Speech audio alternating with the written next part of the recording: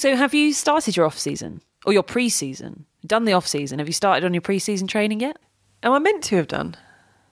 Well, yeah, everyone else has. Have you not seen? Have you not seen the videos, the montages in the gym? Did you?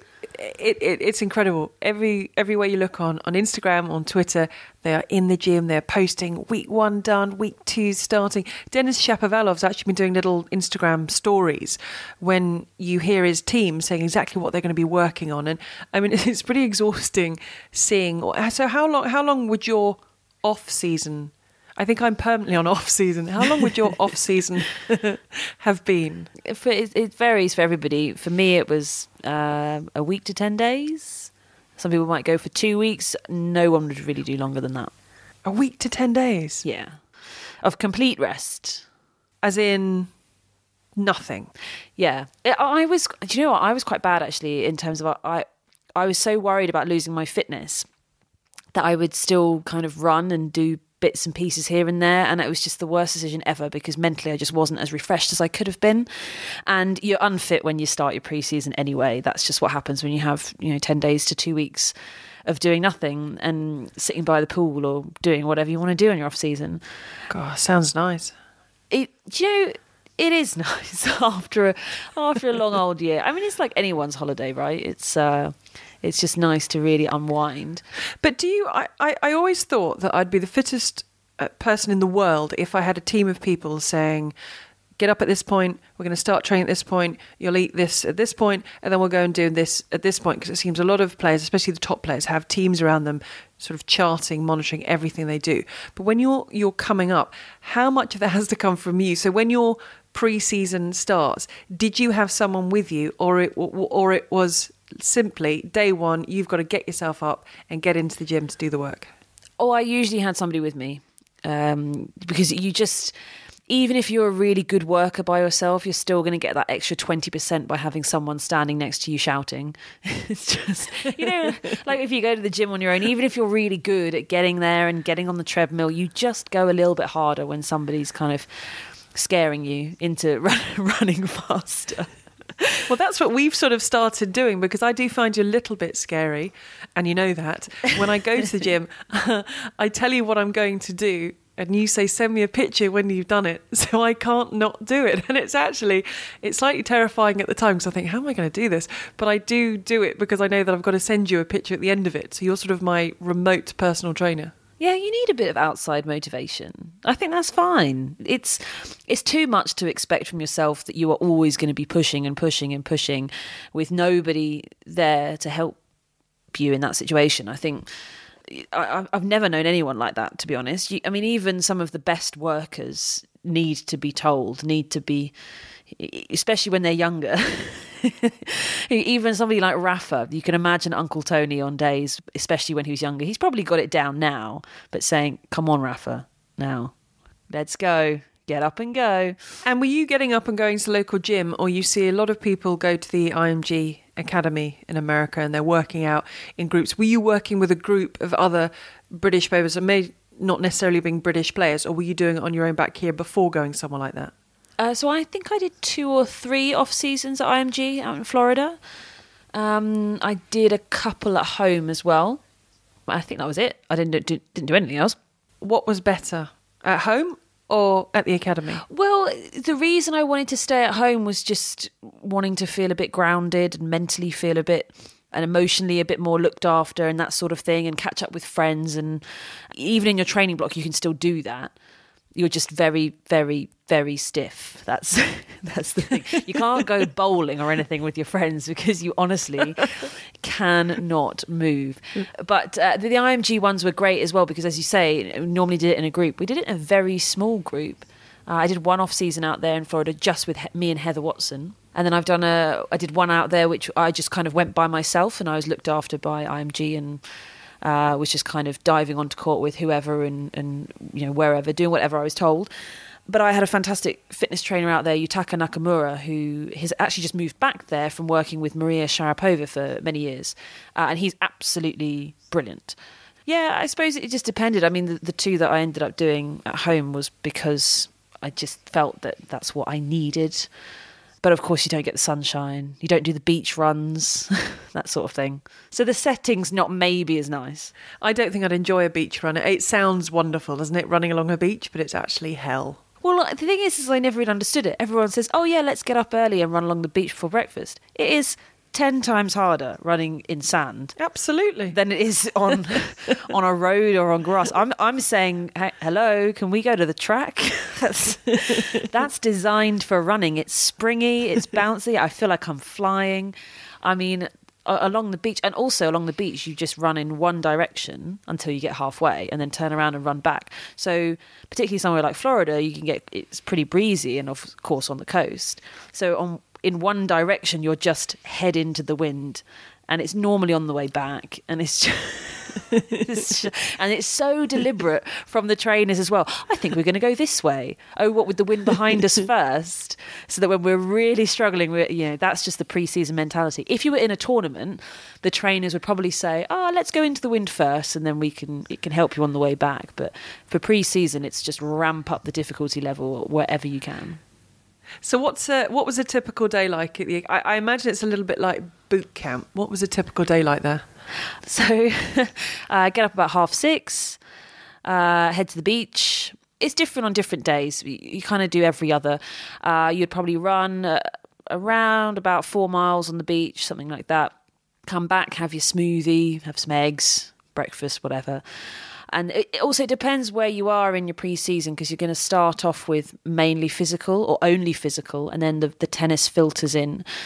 And also, we discussed this before, that in your pre-season, you're going to want to improve at least one skill that you've got in your game.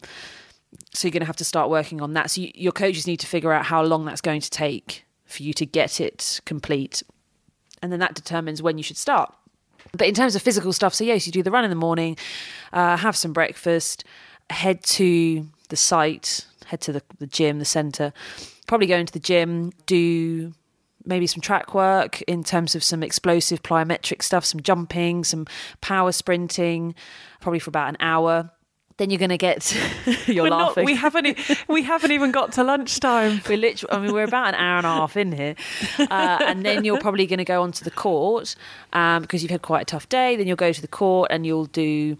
As I say, you're going to be learning something new, so you'll probably start off with a lot of technique. So it's not going to be that physical, but maybe you're changing something on your serve. So you'll go out and do some reps on the court, and that'll probably take you up to about lunchtime. So you've probably done 3 hours or so. After lunch, 3-hour weight session sounds good to me.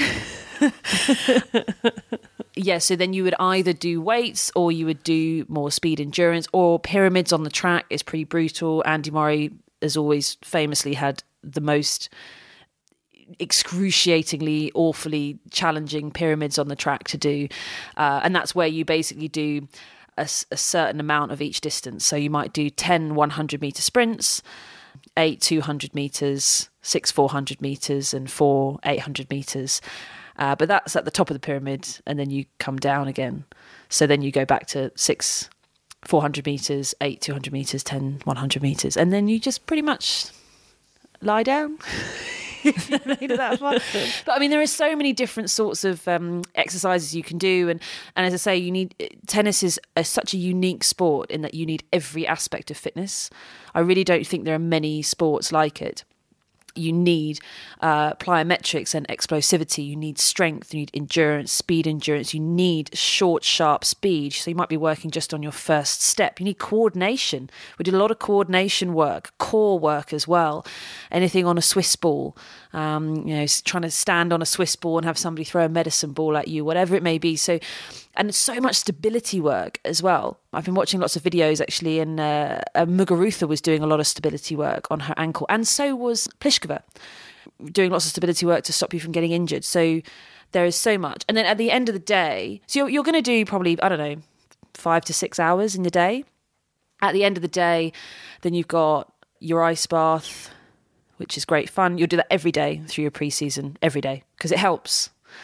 Massage, get any injuries worked on, do some kind of stretching out and that sort of thing. So all in all, it's a very, very full day. You're looking at 7 hours, 8 hours, but that's including all of the treatments and stuff. In terms of actual training, it'll be about 5, I reckon. But do you get the same, if you're not at the academy and you were doing it at home, would it be exactly the same, or it wouldn't be as planned or as intense as that? Because part of the reason you were staying at home is to be a little bit more grounded, be around family and friends. So is that a very different pre-season training? Not really, no. It's just a bit lonelier because you kind of will go to the gym and be by yourself. But everything is planned out. So if you've got a 4-week pre-season block, every day will be planned out before you get started. Every hour of every day, it's all done. You don't need to think about it. You just need to turn up and do whatever you're told to do. You, of course, will have input into planning that if you have a nice team. But a lot of the time, your input is normally met with, no, this is what we're doing. So, I mean, you collaborate with your team, come up with your pre-season, and then you crack on with it. I've spent the last couple of minutes wondering how you would stand on a Swiss ball. I think I got to the point once when I could kneel on the Swiss ball. Yeah, that's good. I think that's the start. But I had no one throwing medicine balls at me, because that's like, you remember that program Gladiators years and years ago? Oh, when yeah. they had to stand on things and like those knock each other off those. It feels a little bit like that if someone was throwing a medicine ball at me. But standing on a Swiss ball, unaided, so you're just standing, I think that's a different level, isn't it? Yeah, it is. Yeah, it's very, very difficult. You do the kneeling first, get good at the kneeling, and you have somebody throwing a Swiss ball to you, so you're playing your shots whilst you're kneeling. That's really good for your core. And then you probably do it next to some sort of bar. You know, they have like the ballet bars in gyms. So you can get up holding onto that.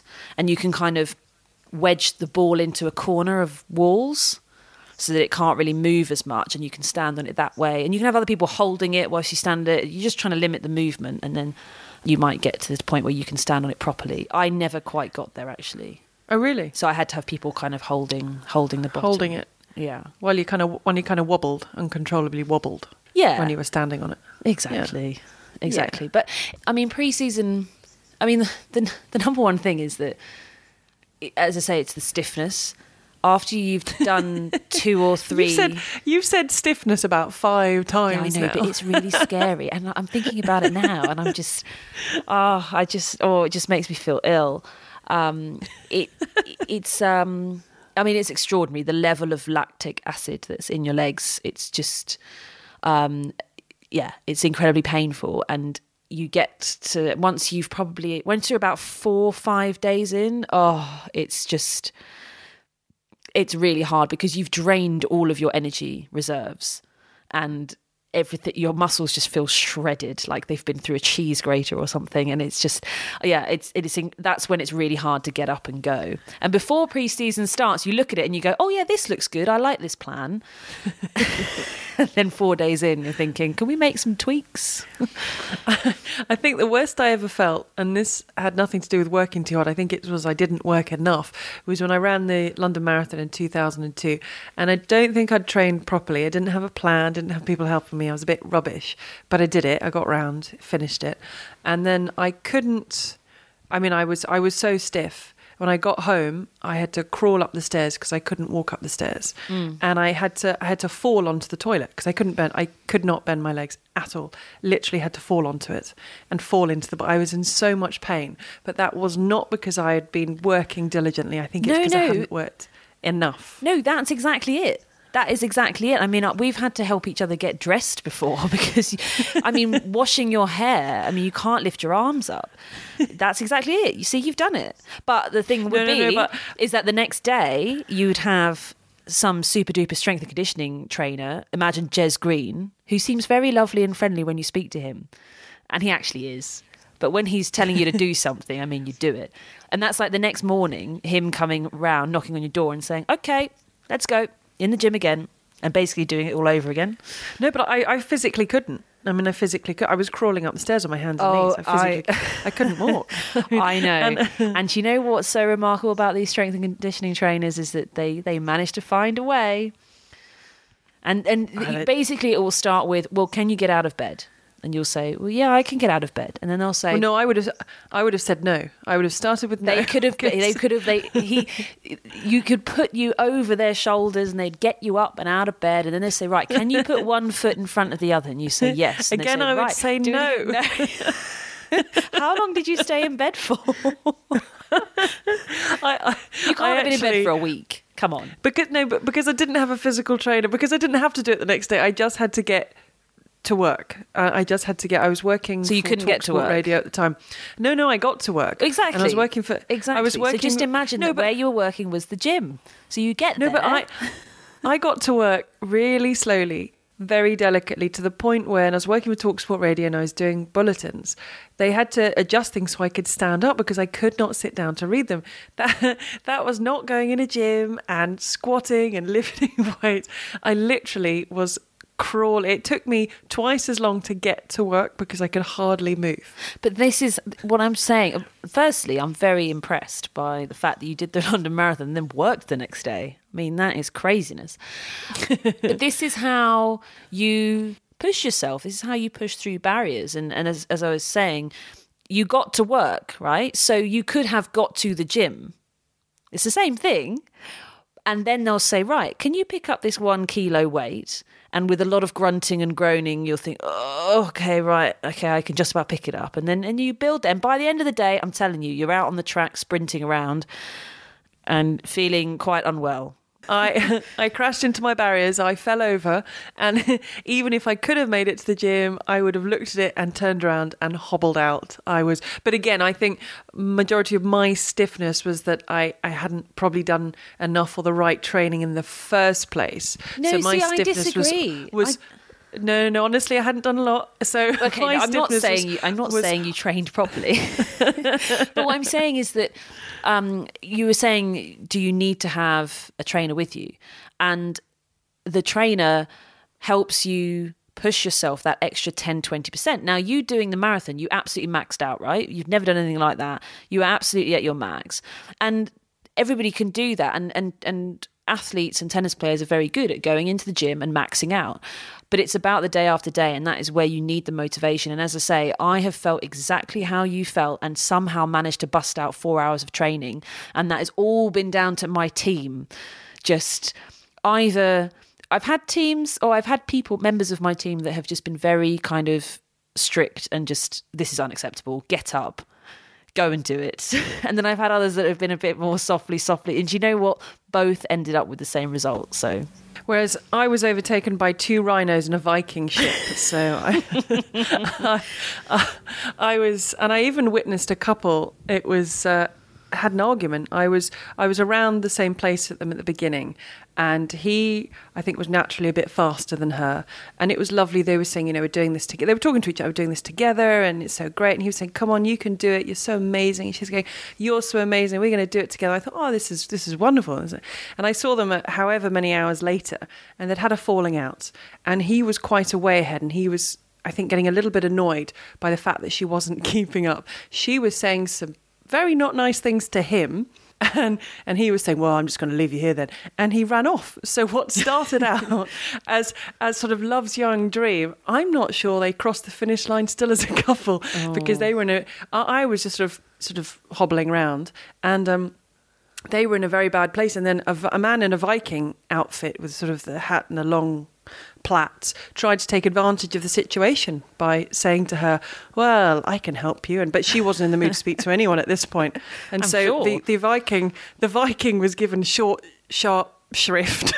Off he went with his Viking boat. But no, I was overtaken by the rhinos, although I think the rhinos there's something, aren't they, they're sort of like top army guys that train and run. They're super rhinos, if that can make me feel any better. I was just going to say that's you're being particularly harsh on yourself. Do you say in conversation, well, back when I was a marathon runner? No, I don't think I'd ever describe myself as a marathon runner. Well, you are. You've done it, right? I would say I completed the marathon. I'm not sure I'd describe myself as a marathon. As a marathon runner, I think I'm now going to refer to you as a marathon runner. That's how I'm introducing you. I do a podcast with a marathon runner. I think it's best that I don't disclose the time it took me. I think it was still daylight at the end. I can't quite remember, but something happened because so my off season is continuing, and it feels such a long time since the O2 and as it were my tennis season. It does, doesn't it? It does feel like ages ago. It wasn't. And it was quite an intense end to the season because you've had all those tournaments back to back to back, sort of Shanghai and Paris and next year and O2, and then suddenly it stops. And it's like, where are all these people? And and suddenly tennis. And for me, I went back to doing a lot of football, and I was doing football one day, and I spoke to a colleague of mine who I know quite well, and she said to me, "Oh, were you at Wimbledon this year?" And I said, "Yes." She said, "Oh, I've worked there for a few years." And I said, "All right, I didn't know." I said, "What do you do?" She said, "I'm a BBG supervisor." And I was like, I either pretend to know what that is. BBG? Yeah. What do you think if someone said to you, "I work at Wimbledon and I'm a BBG supervisor," what would they be? There's my question to you. A BBG?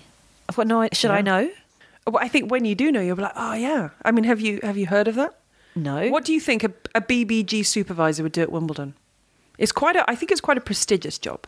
Breakfast, brunch, and gin supervisor. You can tell where my mind's at.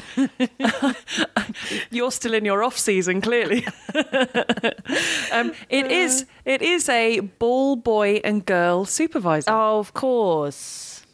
So it turns out that my colleague at work used to be. So you can only be a supervisor if you've been a ball boy or ball girl at Wimbledon. Yes, absolutely. Very strict. So she had been a ball girl for a few years, as long as she could be. Then she moved into being a supervisor.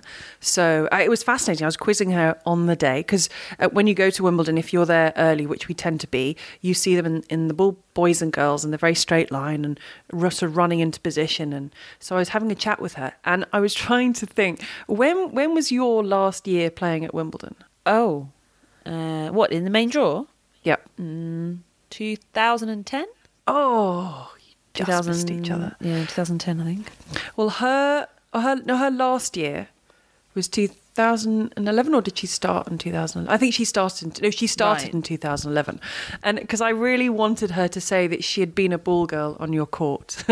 So I said, "Now, Naomi Cavalier, do you remember? But what she did do is I asked, what would be the question if you were speaking to someone who'd been a ball girl or boy at Wimbledon for a few years? What would be one of the really obvious questions you would ask them? You'd want to know. Well, I'd say who's the best that you've ball boyed for? Or girls. Exactly. And also who's the worst. Yeah. No, I think it would be unfair maybe to reveal who she said was the worst. I don't know. What do you think? I mean, she told me who the general consensus was and gave me a couple of, and maybe I could not say their name, but Could you give me some signals? Can we do charades? Just go with the best one first. Do the best first. So the best, I asked for one on the ATP and one on the WTA. And this was for people that she had ball girled for. She said the best on the men's was Juan Martín del Potro. Oh, that was a popular choice. She said, so nice.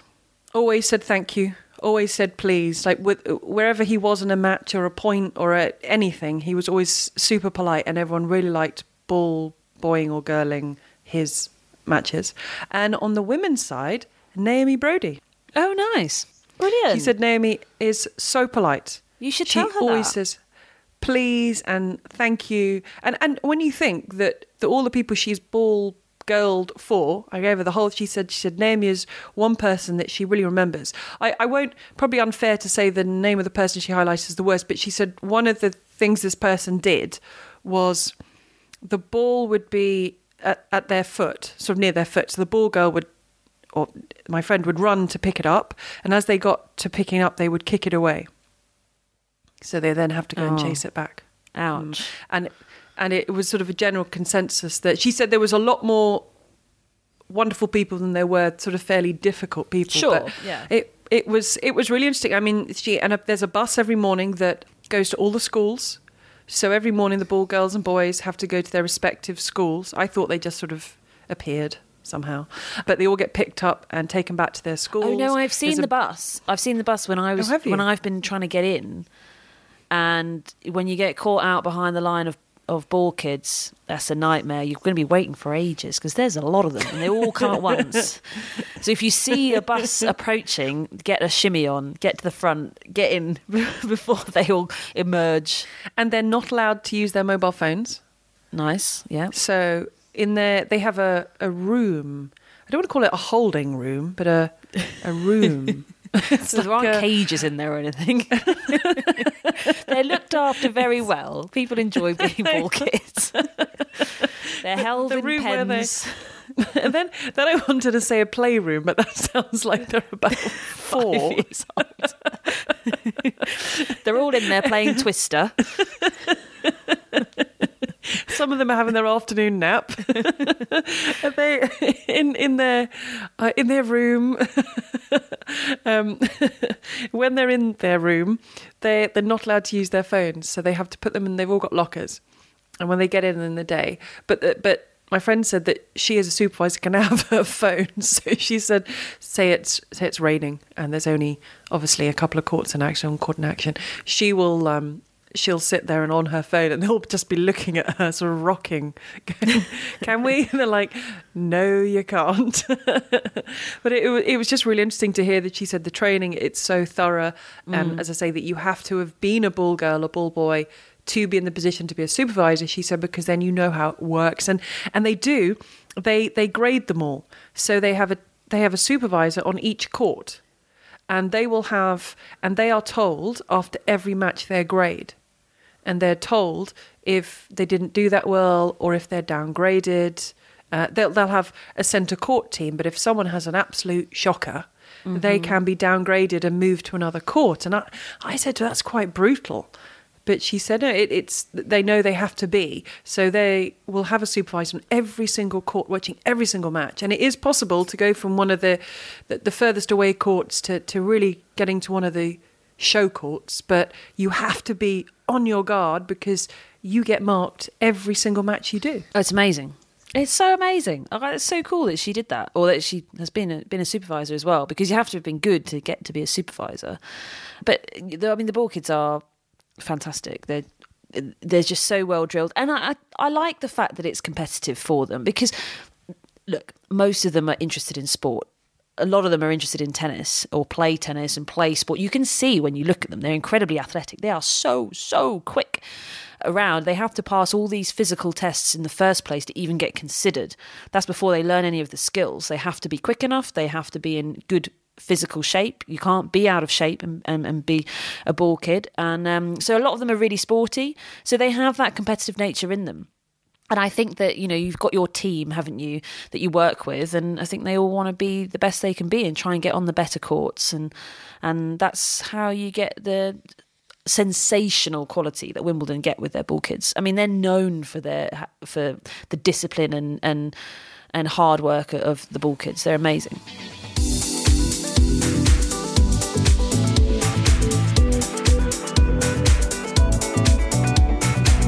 I saw on Twitter today, actually, the Australian Open was saying something about the ball boys and girls and everyone obviously getting in training camp. Because we talk about players' pre-season training, they'll be and US this year, there was no more throwing, because that was, and it's probably, I loved the throwing, but I get where they were coming from in the sense that not everyone has a throw that can throw from one side of a tennis court to the other. And this is a way of just making it so there are more opportunities for more ball girls and boys, or women or men, because at the US Open they're sort of grown-ups to actually be in those positions. Yeah, I've always liked the throwing because it's different. Yeah, it was the US Open's thing, wasn't it? It's a bit more relaxed there. It's look, the ball's got to go from A to B. This'll do. But I suppose I can understand what they're saying. You obviously want more and more people to be involved. But you could surely, if you couldn't throw it that far, you could be at the net, right? Then you don't need to throw it that far because you're halfway. Yeah, no, that's true. You could you could just throw it half a court. But then it's also a bit of a pain just always being down on your knee. You have to. I think that was the thing. Annoying. It was sort of, you want to rotate around, sharing that, spreading it. So are you still coaching Daisy, or are you having a Christmas break?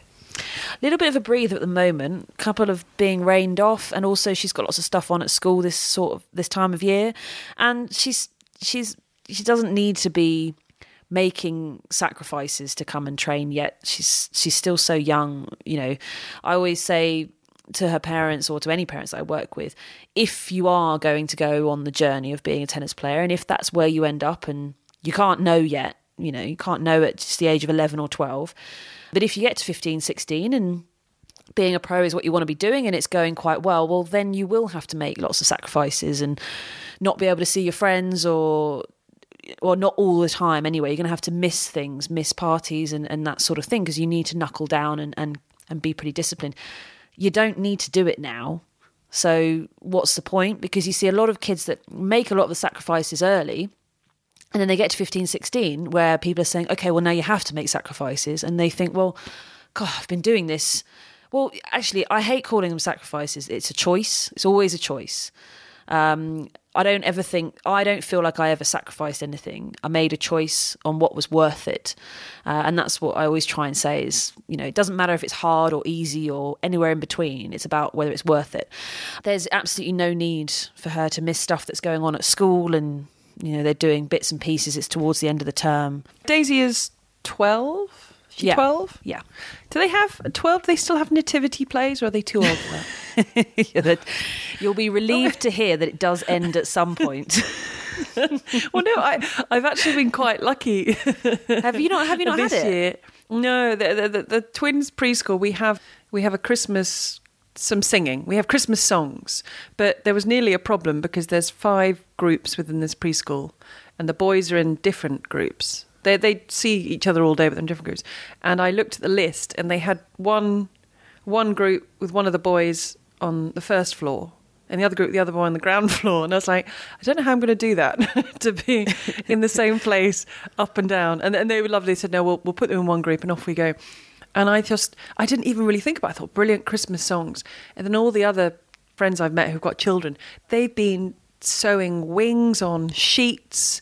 They've been sort of getting toilet rolls and covering them in sticky back plastic. They've been making donkey ears. They've been dressing up their child as a Brussels sprout. I mean, all of this stuff has been happening. I have a friend, my neighbour, and tomorrow her daughter's going to be an angel, and that's all happening. And it's just, so I think I've done quite well on the nativity, not nativity scene. No sewing, glittering, gluing, ordering from Amazon, just a few songs. But there was, the downside to the singing is we went to visit some friends for a Christmas afternoon lunch thing with the children. On the way back, it was the evening, and you like to keep children awake in the evening so they sleep when they get home. We had an hour and a half of singing Jingle Bells, and when Santa got stuck up the chimney, something, I'd never even heard that song before. An hour and a half. When Santa got stuck up the chimney? I was about to break into song. Oh, please do. Please do. Go for it. It involved soot in his sack. Right. A tickly moustache and all sorts of an hour and a half of those two songs, sort of alternating. Jingle Bells, I think I've got down. That's pretty. Yeah, it's pretty ingrained, isn't it? I think I could ever forget that. It definitely is. After that car journey, it was like an intense refresher course. But look, there's always going to be something you have to do, and I haven't had to sew a costume out of a bin liner.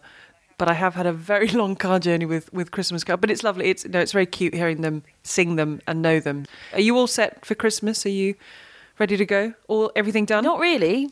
I haven't done anything. I have put a wreath up and some lights. That is it. And a tree? No, I haven't gone with the tree. No. Well, what have you put the lights on? Oh, just hooked them. Just pop them up. Just draped them over my mirror. That's all. Are you not having a tree? No, probably not, to be honest. We haven't done a tree before because we've never spent Christmas here. But I'm not sure whether I will. If I do a tree, it's going to be a baby tree, like in a pot that you could probably use on a table or something. You have to have a tree. Do I? You have to have a tree. You have to have a tree. It's a lot of faff, isn't it? It's not if you're buying one in a pot. I mean, I had to go to some field and we had to stick it over shoulders and stick it in the car. And you have to. But you've got kids and it's a magical time. It's not for me. Even without kids. It's just Christmas. There was a tree without children as well. Really? You have to have a tree. Oh, okay. I think people listening largely, and do tweet if you think I'm wrong on this, but largely I think everyone listening will think that you have to have a tree. But because you're there for Christmas Day, right? My house is festive. I popped a wreath on our front door because ours is a building split into 3. So I've done that for the building, and I've got a wreath on my mantelpiece and some lights, and I think it's perfectly festive enough, and some Christmas cards around that I've been sent. So I don't want to overdo it. I haven't sent you a Christmas card because I don't know your address. Oh, okay. I'm not sending you a Christmas card because I don't send Christmas cards. Do you not, even when you get a Christmas card, do you not feel bad and then send one back to the person that sent you a Christmas card? No, I just kind of look at it and think, oh, I wish you hadn't sent me a Christmas card. This feels a little bit bar humbug. You don't send Christmas cards. You wish people hadn't sent you Christmas cards, and you don't have a Christmas tree. This is ridiculous. I love Christmas. I've been excited for Christmas for ages. I love Christmas songs. I love Christmas films. I'm going to sit through loads of Christmas TV. Like, I absolutely love Christmas and Christmas food. Hang on, I'm already on the mince pies. You didn't know when Santa got stuck up the chimney. Oh, for God's sake. And I bet on Christmas Day you will have shortbread and not mince pies. No, I've already had, in total, I've had about 5 mince pies already. With brandy butter, so whole hog. But I love Christmas, but I just don't see the point in Christmas cards. They are kind of reasonably nice to receive, I guess. It's a lot. If you're listening to this and you sent Naomi a Christmas card, I apologise that she's called your card reasonably nice to receive. Sorry, Mum. No, but look, firstly, I don't receive many because I don't send many. But it's just such a waste of paper. You know, just. Do you know what? If I really want somebody to have a good Christmas, I'm going to see them just before Christmas or during Christmas or just after Christmas. So I've just seen you and I will say to you, have a great Christmas. So I don't need to send you a card. I've already told you that. Why are you laughing? I want to get back to the tree. Give me your reasons for not having a tree then. It's just effort, isn't it? Hang on. You did 4 miles on a beach. You're in an ice bath. You did 3 hours in a gym. Yeah. You did 7 million hours on a tennis court. That's just one day. And you can't be bothered to go out and buy a Christmas tree. Well, it turns out I'm lazy.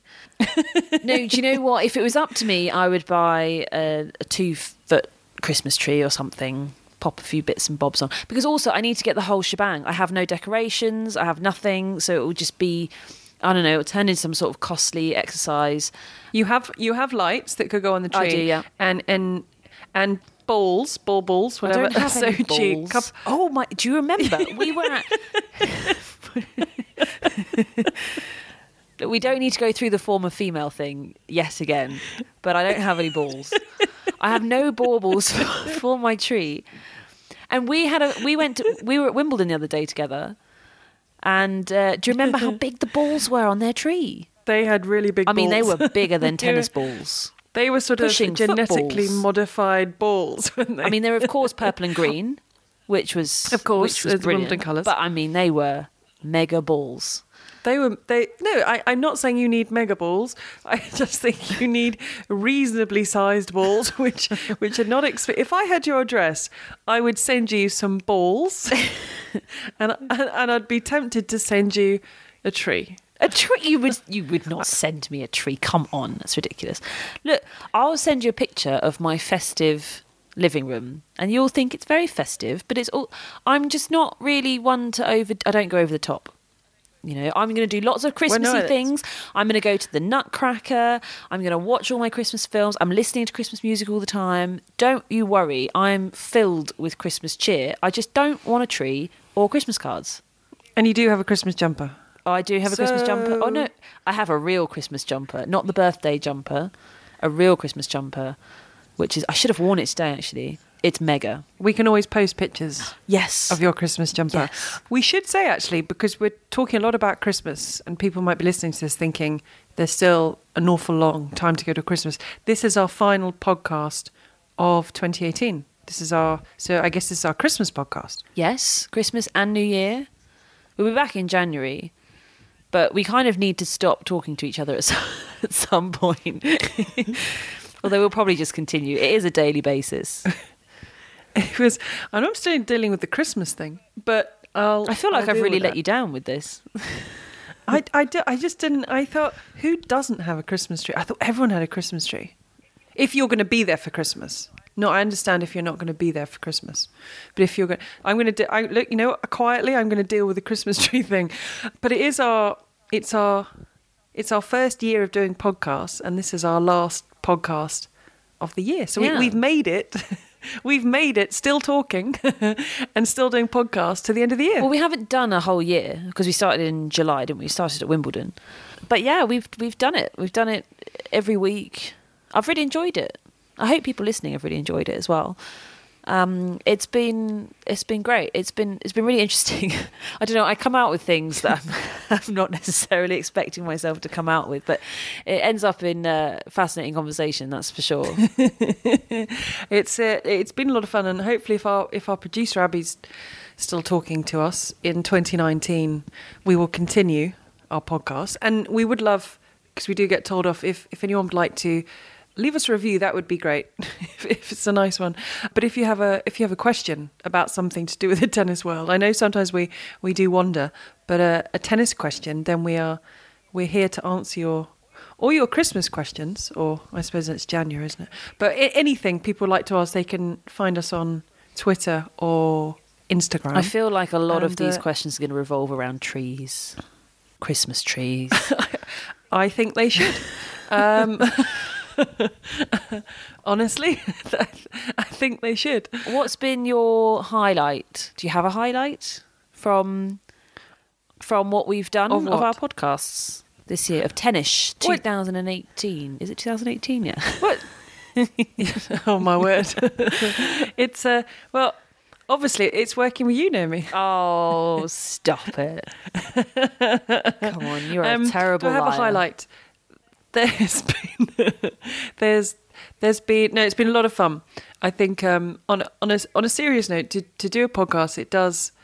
However well you get on with someone, it does take time, and it's making time, and it's doing them, and it's been easy to make the time to do them because they've been a lot of fun. And I think when we started this, it sounds like we're finishing, we're never going to do another one. I feel like it's something you're not telling me. Oh, do we have to have a meeting after this? It's the Christmas tree was the final straw. I think no, but it's been a lot of fun. I think, as I say, life can be so crazy, but it's been great. It's every week, and we've done a few specials and had some special guests on. But it's I've enjoyed all the stories, the serious bits, and if there is a subject people want us to tackle, serious or not, then please let us know. But it's what about you? Do you have a highlight, Neville? Most of it's just sort of abuse aimed in my direction, whether it's to do with my Christmas birthday jumper. Although I now kind of realise I was wearing it in kind of 30-something degree July. That was a bit silly. Exactly. But I really liked the jumper. When you were called a former female. That was great. It did. We have ascertained that I have no balls. That's an update. We need to let Abby know. Well, she'll find out when she listens to it. No, it's been a lot of fun. It's been a lot of laughing, and there's also been some serious stuff in there as well, I think. A few bits and bobs. I enjoyed you trying Jill's chocolates, Jill Crabus's chocolates, because you didn't want to try them. That was fun. I did want to try one of the 3 types of chocolate, which I tried again and again and again. Slightly picky. And each time they were very, very nice. I think maybe a 2019 resolution will be to give shortbread a chance, because I feel something I've not done. I think for you it's to just get a bit more festive. I think by this time next year, plenty festive.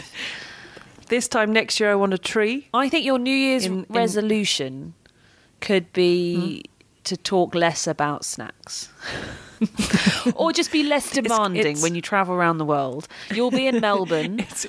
Don't be so demanding. I was going to say it's going to be difficult because one of our, probably maybe our first one, or maybe our second one of 2019, I will be in Melbourne, and then it's a tournament, and then that's long hours, and then snacks come into it. But okay, so my resolution will be I will try not to talk so much about snacks. Okay, great. How's that? I think that's perfect. And I think it's a bit weird for people listening to this in the middle of December, but I guess we just end by wishing everybody a happy Christmas, Merry Christmas, and We hope you've enjoyed it, and will join us again next year.